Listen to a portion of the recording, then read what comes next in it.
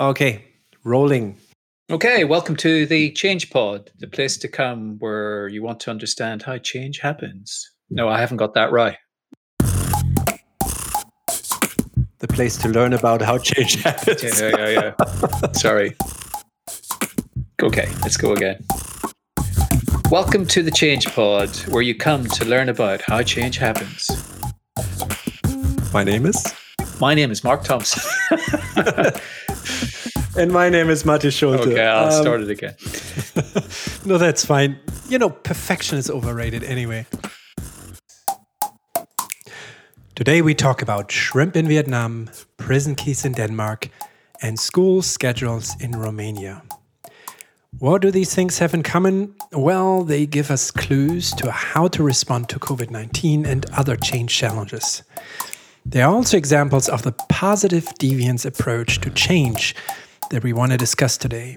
Positive deviance, or short PD, seeks to identify people and communities who do things differently and more effectively. Positive deviance celebrates its 30th anniversary this year, a reason more to make PD the center of our episode today.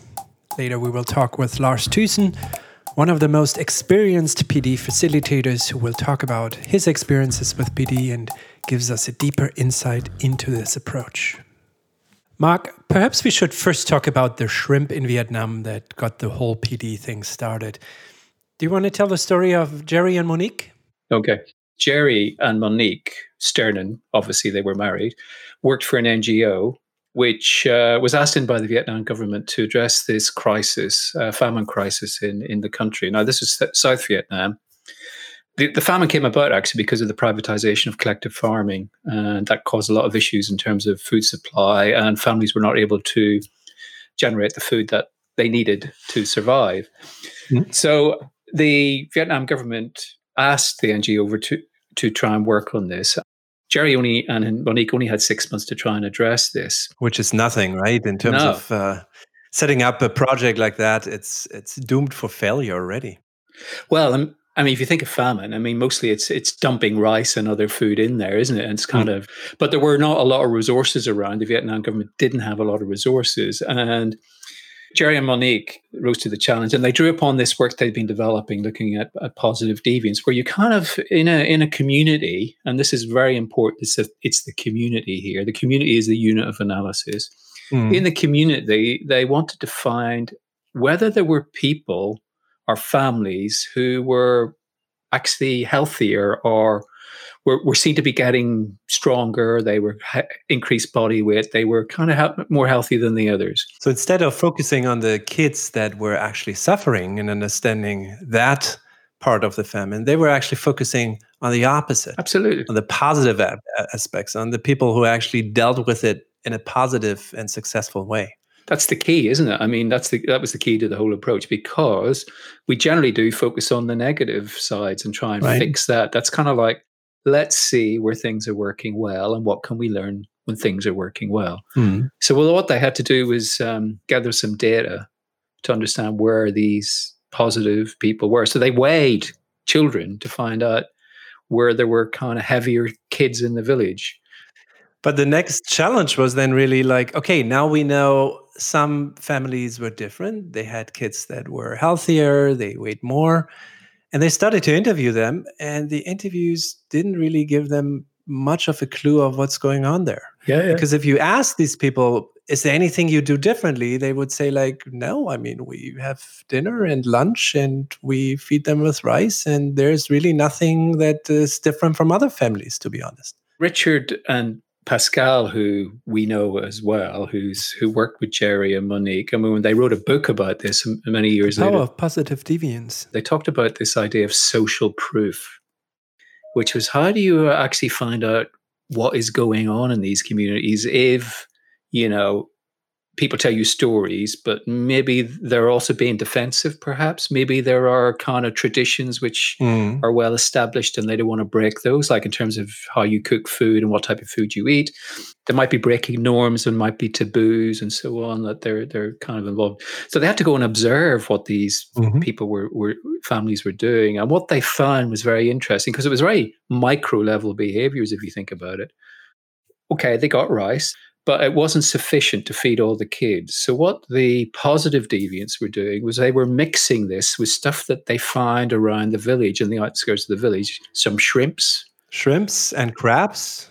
And leaves and things. Leaves from the sweet potatoes. So normally you just take the sweet potato, but they actually took the green from the sweet potato that you normally throw away and mixed that into the rice, especially of the kids. Yeah. So this was leading to a more balanced, nutritious meal. Giving the proteins, giving the vitamins they probably needed and didn't get from a all rice diet. Now, the other important thing they found was that these families did not just feed them once or even twice a day. What they did was they gave them little bits of food throughout the day. So they probably had about 5, maybe even 6 little meals throughout the day. And what that did was that staved off hunger, but also kind of made the food stretch further as well.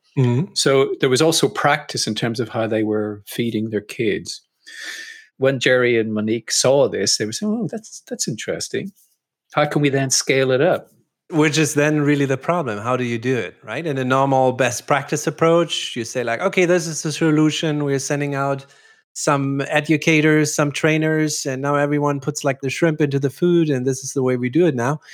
But they chose a different approach that worked actually much better and which was much more sensitive to the particular culture they were in. Which was? Which was? So they actually asked the families and asked the parents who did things differently to teach others and talk about that to the other community. They just facilitated that process. The actual learning came from within the communities. It's a bottom-up process, and also it kind of privileges context, which raises a lot of interesting issues when you're thinking about change. So the reason that we wanted to explore this was, a lot of people are going to be facing these intractable problems post-COVID, perhaps in the past. A lot of organizations, in a lot of different situations, they've tried a lot of stuff and it doesn't work. And maybe this is an approach which can address those kind of intractable problems. The positive deviance approach is particularly interesting when other things do not work that well, when this typical top-down process of, okay, this is the solution, now we implement it, if that doesn't really work that well. And the basic philosophy here, right, is that the solution is already there. The solution is already in the community. And we just facilitate finding that solution and helping the people who own that solution to disseminate it throughout the community. William Gibson, the science fiction writer, there's this well-known phrase he came up with in one of his novels saying, the future is here, it's just unevenly distributed, which in a way kind of sums up positive deviance approach. So I think in a very resource-constrained future, global warming, fewer economic resources, high unemployment, the type of more adverse world we're going into, an approach like this actually might be really interesting to use and develop and explore. And it really caught on. I read that currently there are more than 100 positive deviance projects in more than 45 countries. And they have affected, they estimate, at least like 30 million people. So it's really an approach that, especially in the last years, caught on. Not so much in corporate life, but more in the world of NGOs and developmental change. So the interesting thing here is, if you look at it in the commercial context, what is it that an organization might need to do to embed an approach such as positive deviance? Because in many ways, it can be countercultural, as you've already kind of outlined. This top-down approach, it has to be systematic, it has to be scalable very quickly. So organizations tend to be biased towards a particular model of change. Consultants quite often sell them a package or a particular approach, which they can introduce and will have certain benefits. But really, this approach is really starting really the opposite end of the telescope. But then it's important to clarify what change means in a positive deviance approach. It is adaptive change. It's not triggering radical innovation, for example. It does not help to reinvent an organization. It's more like change in evolution theory, adapting to new situations. In evolution theory, you have mutations deviances from the norm that survive in the long term because they are better adapted to the circumstances. But in contrast to natural selection, here the deviance is within a social system, which means it does not necessarily dominate or become the surviving behavior right away. The social system may resist to new behaviors by, sticking to cultural rituals or habits. So the role of the PD facilitator is to make the social system aware of the new behavior and learn from it more quickly than it normally would. But that's change through adaptation, not disruption. Mm-hmm. Yeah, and there's certain values associated with it, and we shouldn't forget the whole issue of values when we're thinking about change. And I suppose this is anchored in more participatory, democratic values. And I suppose, says something about the kind of role of a change agent or a change leader in this type of world. As you said, it's more of a facilitative approach. There's a lot of listening, there's a lot of observation, there's a lot of taking in. It's creating opportunities for people to bring forward their knowledge, for that to be observed and understood. Mm-hmm. I think to understand the role of the PD facilitator better, it's time to bring in our guest into the conversation, who has a decade-long experience working with the PD approach all over the world.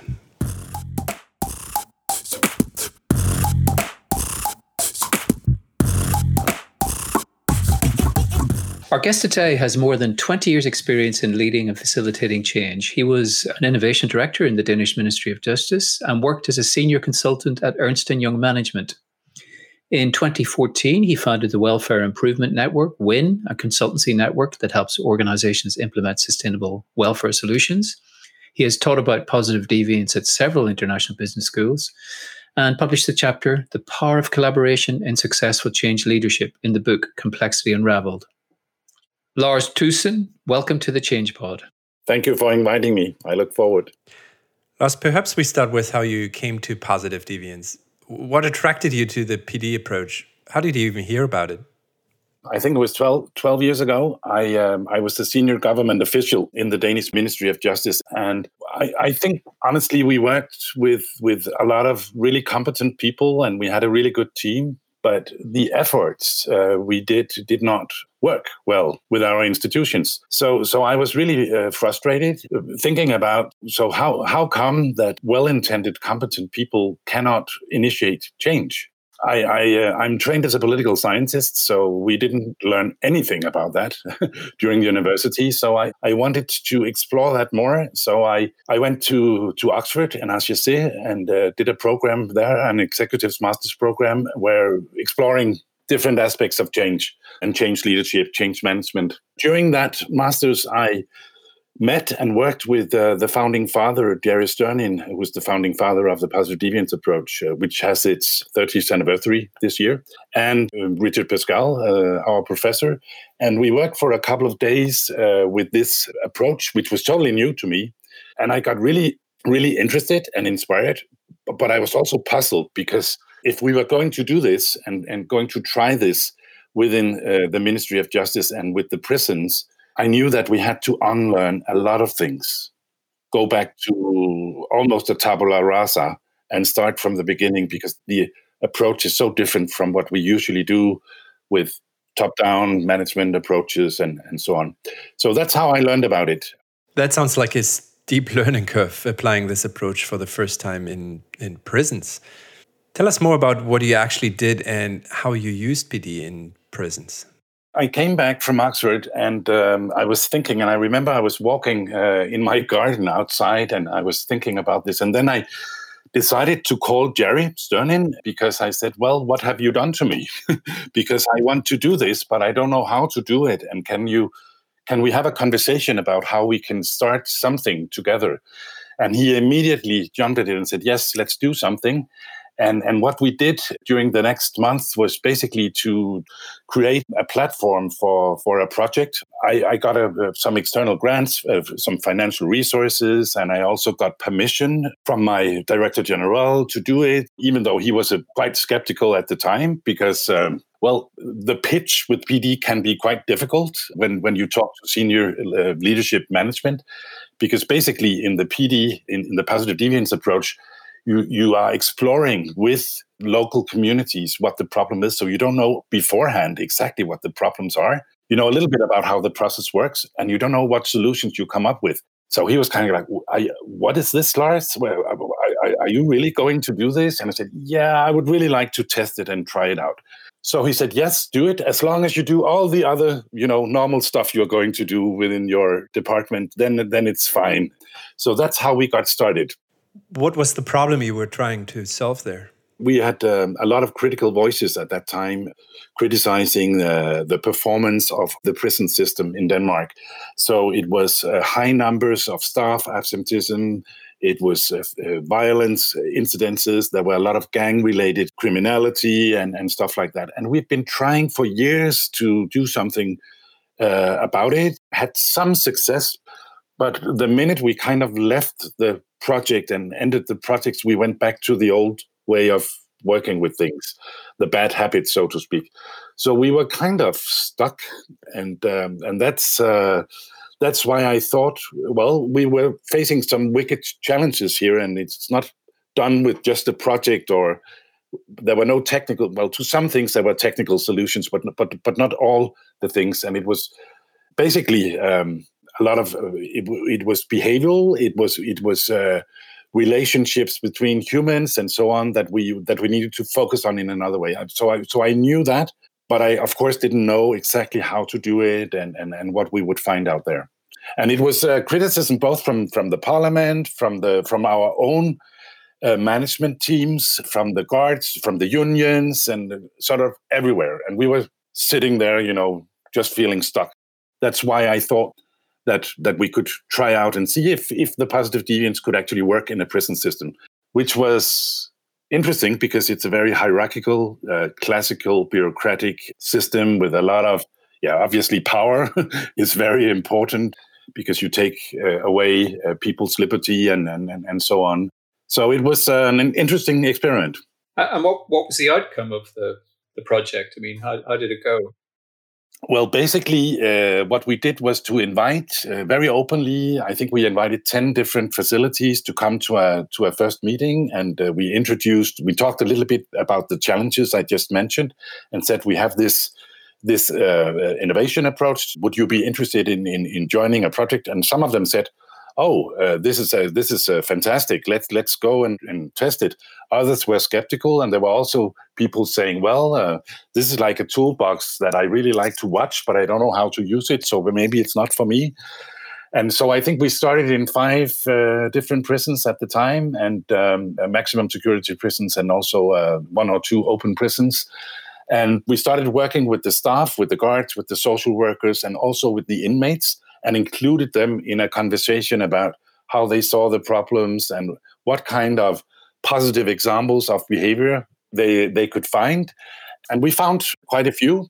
And then the process was obviously, so how can we move to that being only an individual behavior, to actually scale it and disseminate it so others, colleagues and others could actually learn from it. What were some of these behaviors? A couple of examples. There's one very interesting example that I call the keys. So basically, keys are a very important artifact symbol in a prison, the symbol of imprisonment, and it's also the symbol of freedom. So the usual behavior in a maximum security prison, when an inmate wants to get out of his cell to either go to the toilet or do something else, he needs to press a button, and then there will be a bell ringing in the guards room, and the guards would need to get up, go and open the door. But it's kind of an interruption. It's not that they don't want to go and help, but there might be many things to do, and they might be busy doing casework and other things.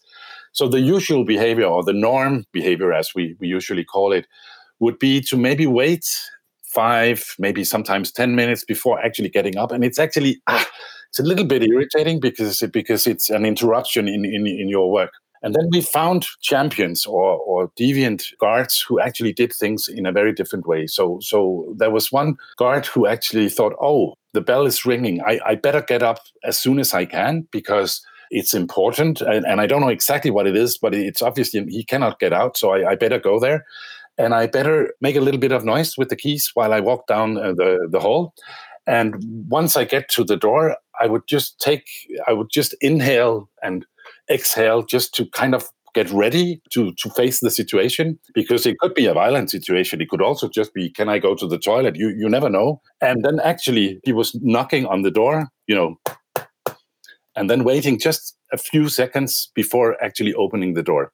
And when we talked with the inmates about the difference between these two types of behavior, they said, oh, it makes a lot of a difference. And it's a very simple, banal thing in a way, but it made a lot of a difference, because the inmates told us that, well, this deviant guard, these champion behaviors, we are seen as humans. It's respectful. It's actually somebody I can talk with about other things. It's actually she is expecting my privacy here, which is where I live. So the behavior in itself might seem simple, but it actually enabled a lot of other conversation about rehabilitation, about job training, and so on. So it was a really good way to build a relationship. How would you scale up something like that? That's kind of micro level behavior to a much larger group of prison officers. One thing is, of course, to discover this, which we did jointly with the guards and also with the inmates. But then you need to ask this question. So what's in it for the other guards? What's in it for the other people in the community? And if you cannot answer that, then they don't have an incentive or a motivation for change. So I think when we ask these guards, why do you do like you do? And then we found out, well, these guards, they come to work almost every day. They actually are quite satisfied with their job. So they were not as absent as the normal guards, which was a problem seen from the central office point of view. But they also had fewer incidences of violence and threats. So they were actually coming to their job not feeling unsafe and actually feeling that they were doing a good job. And then the guard sitting next to the person telling the story can actually say, okay, maybe absenteeism is maybe not my thing. That's maybe not, I'm not that interested in that. But avoiding threats and violence and actually having a safe, you could maybe even say quiet day where things go in the right way, that's actually something I can relate to. We try to motivate the deviants, the champions, to actually tell their stories in a way so it actually helped the others to find the motivation. It's the what's in it for me, what's in it for them question you need to answer, I guess. Was the guard you were talking about aware that she was different or did something differently? No, and that's actually an interesting question, because usually what we find in these projects and when we work with this methodology is that she was just saying, well, this is not very special. I'm just doing my job, I'm just doing what I do. And so it was actually for her in this situation, it was actually a little awkward for her to actually stand up and tell her story, because she was kind of, but this is just the way I work, So that's also a part of I would say the role of a facilitator or a leader in this situation is actually to help a person like her to tell her story openly, not bragging. That's not the point, because it's more the behavior than her as a person. It needs to be behavior that others can learn from. It needs to be something that's easily accessible to all. So we have a term we call true but useless, or you could say the rich uncle syndrome, which is basically that you find behaviors sometimes that are wonderful and people who behave differently in a very positive way. But if they have more resources or access to other things than the others, then from a positive deviance point of view, it's not interesting. I'm wondering why someone becomes a positive deviant in the first place. Do they have different traits than the rest of the people in the community, or are they more at the periphery of their community networks, or even more in the center? May I give you another example? Yeah, sure. We worked with Roma communities in the northern part of Romania for a while to reduce school dropout among Roma students in secondary schools. We found there were a lot of problems: poverty, illiteracy, violence, early marriages, and obviously school dropout. And one of the champions, one of the deviants we found was a girl in the 4th grade. She was a kind of a quiet girl, not speaking up so much, and she was basically just doing her homework, and she came to school, and she was having a difficult life in some ways due to poverty, and her father was in prison and so on. But she was managing her life in a way. It was not that she was an outcast or something, but she was just there. But once we began exploring these champion behaviors, at a certain point, I remember she said, "Oh, but I have a schedule." Schedule, and I was kind of like, "A schedule? Is that really something?" But then we stayed a little bit with it, and we asked a couple of more questions, and we found out that it was really important, this schedule. Why? Well, because in her life, there was a lot of chaos. There were not a lot of structure in her family life. Father was, as I said, imprisoned. Mother she was a housewife. So not a lot of structure, no bedtimes, no getting up in the morning at a specific time. So she needed this schedule to actually be able to structure her day, to get up, go to school, set aside a couple of hours for homework. And she kind of negotiated this schedule, or at least informed her surroundings that this is the way I would like to work. But we thought it was simple in the beginning. But when you go behind it and actually find out what can this schedule do, well, it might actually help Betty, what was her name, to actually both not only attend the school and make her homework, but actually graduate in the longer run. And the kids around her classmates and in the group, they didn't know it was. So she wasn't seen as a champion. She wasn't seen as anything special. And then we began exploring it together, and they could actually see, oh, but this is actually something we can learn from. So they copied her behavior, and some of them produced schedules. Some of them structured their days in other ways. That's not so important, the tool itself. So to answer your question, you don't necessarily, you can be a quiet, normal person in the group, but you don't need to be especially popular or something. That's not it.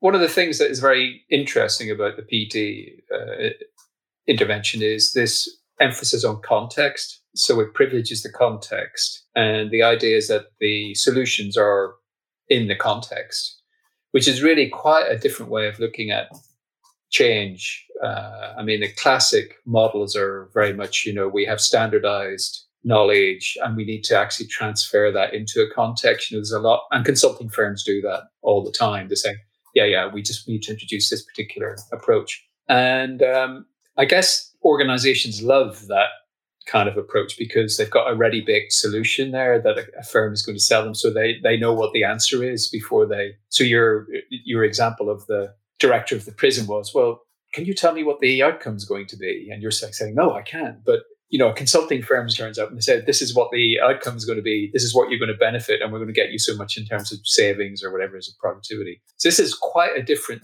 sell. And I'm just wondering, does that limit how the scope for translating this into sort of other areas like the private sector or more commercial organizations, or ones where the anxiety and pressures around speed and, whatever else, profit or whatever are very, very significant? Well, I think it's a difficult pitch and a difficult sell. But I think if you really think of it, if we take the prison example, we had tried for years and years to solve some of these problems without success. And if you go to the Roma case I mentioned before, high numbers of dropouts, high numbers of unemployment, no good prospects for future lives for these young people and so on. NGOs, a lot of humanitarian organizations have tried a lot of things without much success. So that's maybe the first part of the pitch, is actually say we haven't succeeded in doing something really sustainable here. And I don't know why we still believe in these things, because it's usually not working. Yeah, with certain types of challenges and problems, technical things, it works really well. But when we move into these more complex areas with human behaviors that need to change and so on, it's really, really hard. But basically, apart from saying we have something here that we haven't been able to solve, I think what is also important to say that positive deviance is not very resource intensive. It might take time and so on, but from a consultancy fee point of view, it's not expensive at all. You need a few infusions, or you need a few conversations and perhaps a little bit of coaching from a PD facilitator, but that's about it. And then it's actually up to the communities and up to the people who own the problem to actually find the solutions themselves. I think at this point it would be helpful if you could walk us through a typical PD process and what the different steps in this process are. And perhaps also how it is different from a typical management consulting process.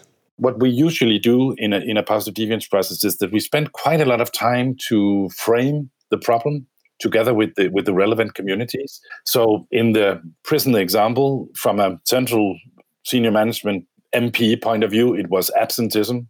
It's expensive. It's a sign of a bad environment, work environment, violence, and so on.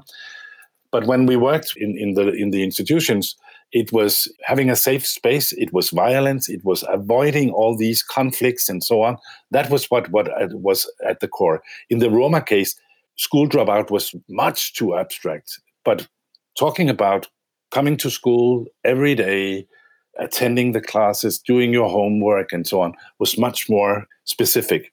So the process, the first, we call it define the problem or picking the right problem phase, is really important. And that's very different from a usual managerial top-down point of view, because in a traditional approach, you would come with the problem, say, maybe you have made the analysis beforehand. So that's the first part of the process. And the second part is what we call discover the solutions or discover the champion behaviors, discover the positive deviance. And that's where we do the flip. So we ask if we have this problem about not attending school or having too many violence incidences in a prison or whatever, we ask, so does that mean that we don't know anyone who is actually behaving differently? And usually, not always, but usually, we find people or the communities we work with, they actually say, oh, but we have this guy over there, or we have this woman over there who is doing things differently. And then the job is basically to explore, what is this behavior about? How is it being unfolded? Why is it being unfolded in the way it is? So we can actually learn from it. So that's the second part of the process, which is the discover phase. And the third is obviously how to come from an individual behavior and then to disseminate and scale. So we call it the disseminating and scaling phase, which is basically how we initiate a peer-to-peer learning process, which is different also from a classical approach, because in a classical, maybe best practice approach, we would say, oh, we have found some great solutions here. Let's tell people what to do. And then we implement it and we roll it out and so on. In a positive deviance process, you help the community to present the data they have found. So the deviant behaviors and the champion behaviors, and there might be some both quantitative, some numbers and some more qualitative stuff. And then you basically ask them, what are you going to do with this? And what usually happens is that the communities, they want to scale, they want to do more. And then you maybe help them with some tools that can actually do that. So we have different community-based tools and so on that we use in this process, but we don't provide the context. We only provide the framework, so to speak, and they decide themselves which data point and which matrix they would like to work on. That can be frustrating for managers and management consultants, because that's not the way we usually work. And that was also why I said in the beginning that I knew I needed to unlearn a lot of stuff, because that's the way I was brought up in the Ministry of Finance and in a management consultancy company and so on. That was so different. But it works really well. You can connect or you can combine this process with different types of tools. We are working, for example, right now in a project with virtual reality tools to try to accelerate this process, where we have built in champion behaviors into a virtual reality world where you can simulate these situations. We are often working with dramatic techniques to accelerate also. We are also working with components from design thinking to map learning journeys and so on. My point being here that I don't think from a dissemination and scaling point of view, positive deviance cannot stand alone. I think it needs to be combined with other approaches to be really effective. And I think we have some pretty good experiences with that now, but it still needs to be even better. The examples that you gave us are about changing communities. What's your experience using the positive deviance approach in companies and corporations? PD has mainly been applied and used in the public sector, government sector, and in the NGO world. with the UN agencies and Red Cross and NGOs and stuff like that. That being said, there are examples in the corporate world, and there are also really good examples of how to improve sales, how to improve customer satisfaction, and so on. But it's not that common in the corporate world as in the other examples I mentioned. It's something we've been thinking about for years. So how can that be? I don't know. We had a discussion a couple of weeks ago with some colleagues where we discussed this, and basically some of the same dynamics and drivers and maybe also barriers that we find in organizations are kind of similar. It's kind of strange, but there is maybe something about urgency and kind of an impatience also. A lot of perhaps performance management systems that don't go so well together with the positive deviance process.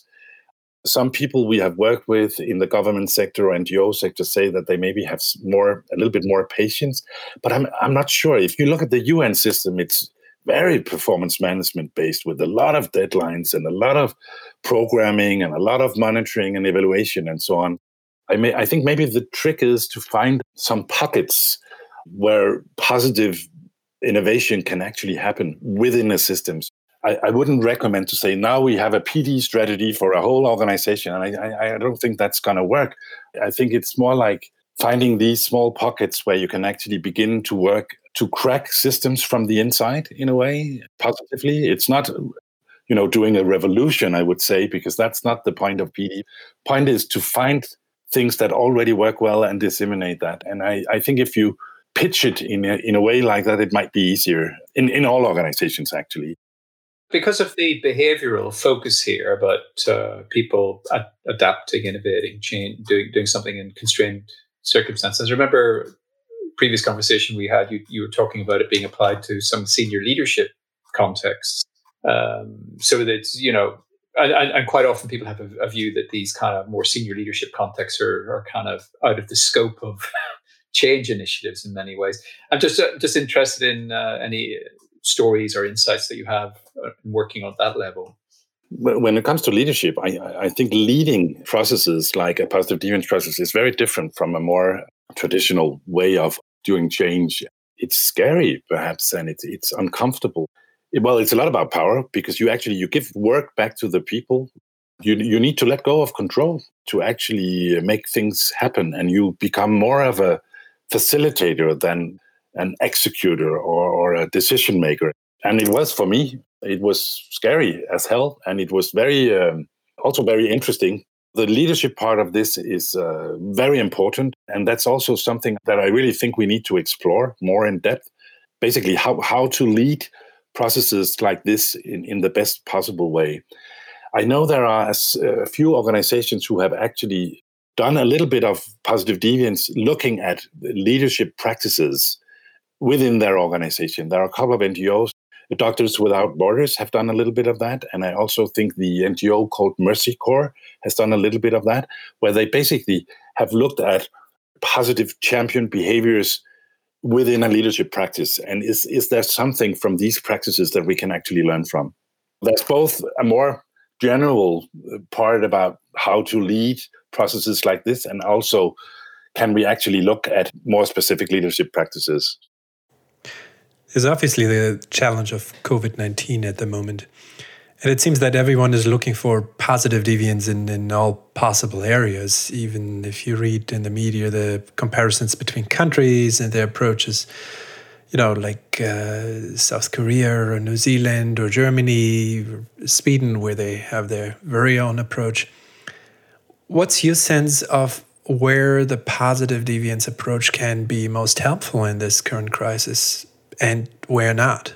You're right. There are a lot of discussions right now about this, and there are also a lot of people who work within the PD community who have asked this question, and we are having this discussion. Oh, but it's obvious that we can do something with PD here. Maybe we can. I think it can work at different levels. So it can both work at a national level, maybe at a regional level, maybe at a community level, maybe even at an individual level. But I think the really important thing is to ask if these behavioral strategies that have been chosen, is it something that others can also do? Because if it's something that can be copied, then maybe the positive deviance approach is something we can work with. If it's special, if it's unique, if it's with some resources that others do not have access to, then no. If we look at the national level, there have been discussions about New Zealand, South Korea, I think Hong Kong as well, some parts of Germany and maybe others that have done really well. On the other hand, a country like New Zealand is an island. And islands are very, very different from mainlands when it comes to the spread of viruses. Same about testing procedures. That's also one of the things that people have been talking a lot about, that you initiate very early and quite widely different testing procedures. That might be something to explore as well. And also how early you have actually locked down. Moving to the individual level, I think there are things about hygiene, about social distancing and so on that we probably can learn from. But again, I think the key question is it something, if we were going to do a PD inquiry or a PD process talking about COVID, I would ask you, Mathis, could you do the same as I'm doing here in my country? Could you do the same with social distances and so on? And if the answer is yes, then maybe there is something we can learn from, yeah? What are your hopes for PD in the future? I mean, where would you like it to, how would you like it to develop? Where would you like it to go? I think PD has worked really well for the last 30 years. And I think PD needs to be modernized in some areas. For example, when it comes to combining it with other change approaches like we talked about, but also being more specific and better to do the dissemination and scaling part, because then I actually think PD can become more mainstream as a change approach. I think we have been able to create and tell a lot of really appealing stories about different case studies and so on, which is great. But I think if we want to take it to the next level, I think we need to maybe talk about it in a slightly different way. I remember this example a couple of years ago. A colleague of mine, we were working with a UK charity where they actually have worked within healthcare, where they have worked quite a lot looking at positive examples and so on. And the problem was that the way they communicated this was in a very soft way. So they talked a lot about peer-to-peer learning, and they talked a lot about learning from communities and so on. And they did not talk a lot about implementation and a usual business case model or a change of theory and so on. So I think the challenge and maybe the thing we could do is also maybe to change the language a little bit. So we speak more in a more classical, conventional way when we frame and when we talk about the different concepts. And this is not to change the DNA of the PD approach. It's more to get into the boardrooms and into the rooms of the CEOs to actually be able to talk with them. So in some ways, what you're saying is you need to have a positive deviant approach on positive deviance. Yeah, that's right.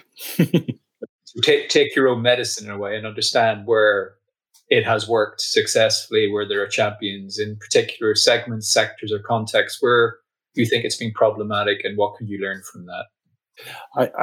And I think one of the things that's really interesting is in some of the projects that I have been part of, we have been able to get people from different levels to actually meet. So, for example, taking survivors of violence, women survivors of violence, and get them to meet high-level people in the parliament to actually talk together about their champion behaviors and so on, can be quite effectful.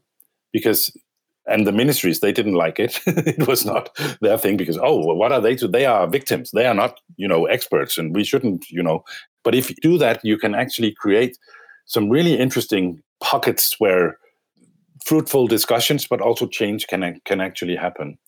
It's a lot about how to design and how to set up these things in a good way.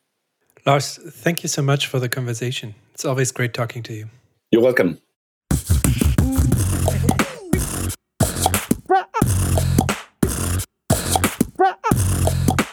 So, Mark, what do you take away from this interview?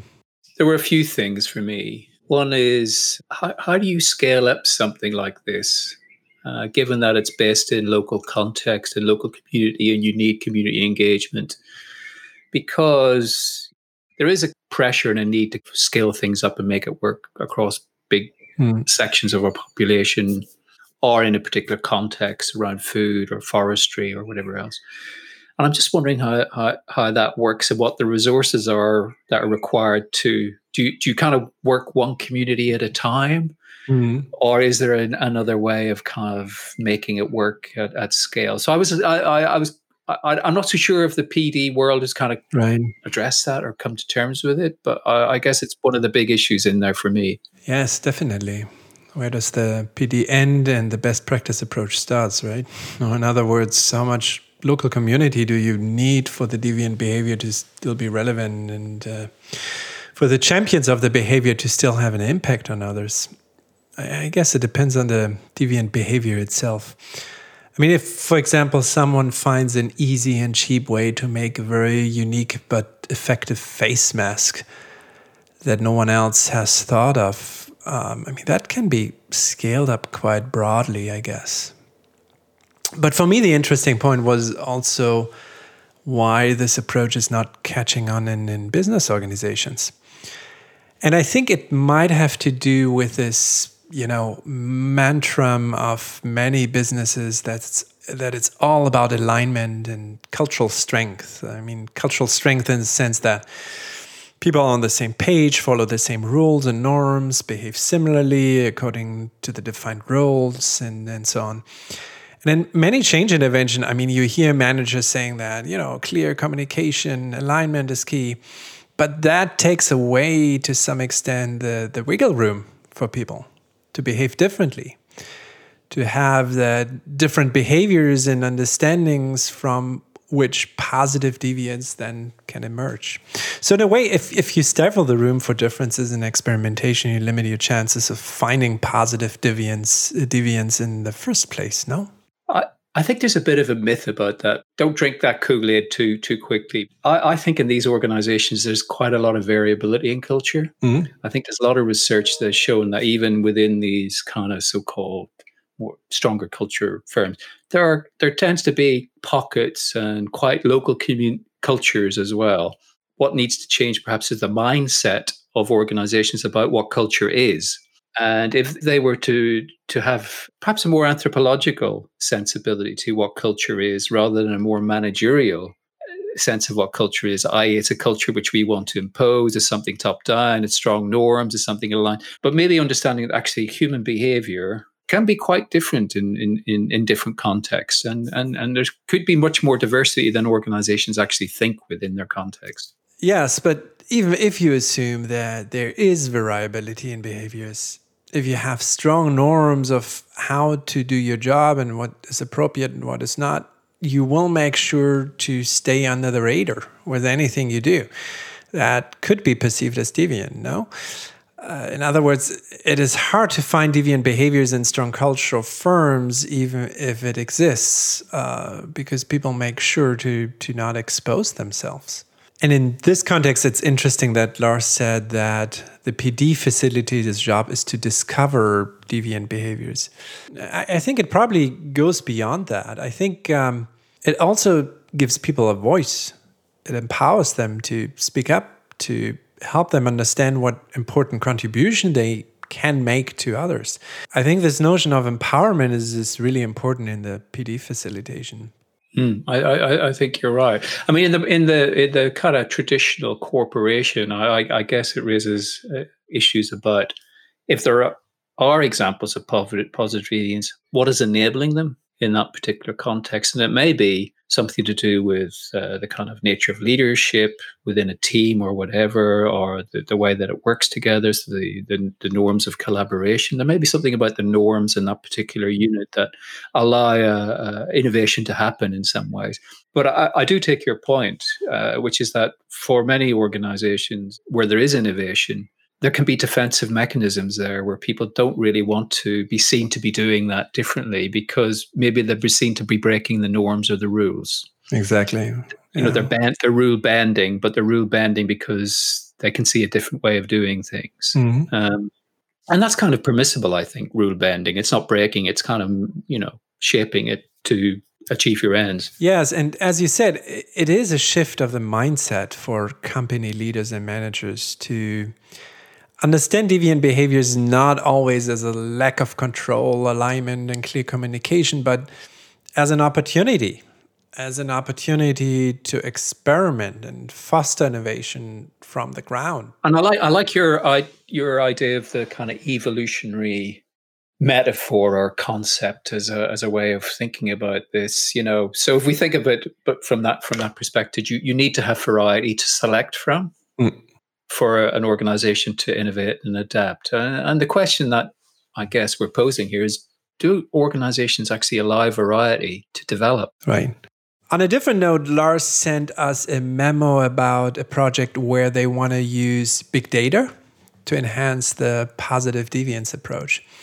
We do not know the specifics of this project as it's still in the early phase, but that's an interesting development.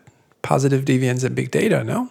Yeah, I think so. Because I guess if you think about it a bit more, it might appear inconsistent because I guess our views of big data are that, these are like geo tags. They're kind of looking at using satellite images. They're looking at kind of big data is kind of that really kind of large telephone, mobile phone data or whatever else, traffic networks and all that. And you kind of think that's really quite abstract from the notion of a community and kind of more micro and human behavior. So I'm really intrigued about how they're going to kind of align. Well, I don't really use the word align. How they're going to kind of make this work. I think there's always risks with these innovations. Are they going to push something down a pathway where it may not kind of feel comfortable and kind of moves it too far away from its origins? So it raises lots of interesting questions about where an intervention goes over time when put together with other ideas and other frameworks and other approaches. Does it lose its roots, or how does it maintain its origins in some way? I guess we'll find out in the future. So let's not wait another 30 years to invite Lars back and see how the positive deviance approach develops. Excellent. Yeah.